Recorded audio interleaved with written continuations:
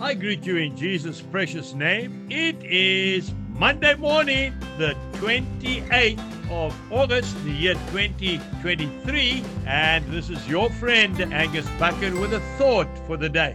We start off in the book of Romans, chapter 10, and I'm reading verse 14. How then shall they call on him in whom they have not believed? And how shall they believe in him of whom they have not heard? And how shall they hear without a preacher?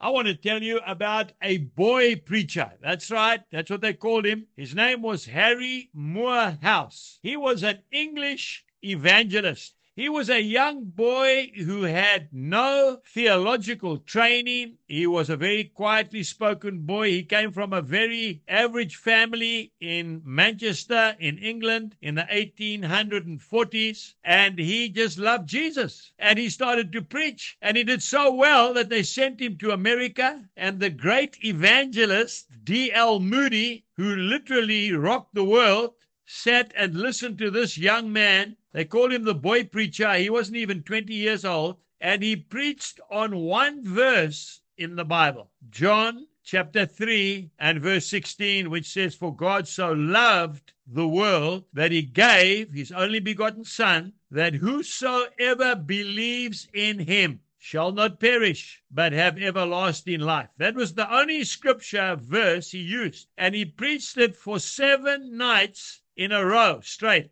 And the crowds would not even fit into the halls. Just a simple message. And after hearing this boy preacher, the great evangelist D.L. Moody said, "I used to preach that God was behind the sinner with a double-edged sword ready to cut him down. But now," he says, "I'm done with that. I preach now that God is behind him with love, and he is running away from the God of love." You and I need to do what Harry Moorhouse did. We need to tell people that Jesus Christ loves them unconditionally. I want to say to you, my dear friend, you might not have any Bible training. You might have never been to a Bible college. But if you've met the man from Galilee, like Harry Moorhouse did, just go out and tell people what Jesus means to you. And you will be surprised at how they will respond to the love that you have for them. Jesus bless you and have a wonderful day.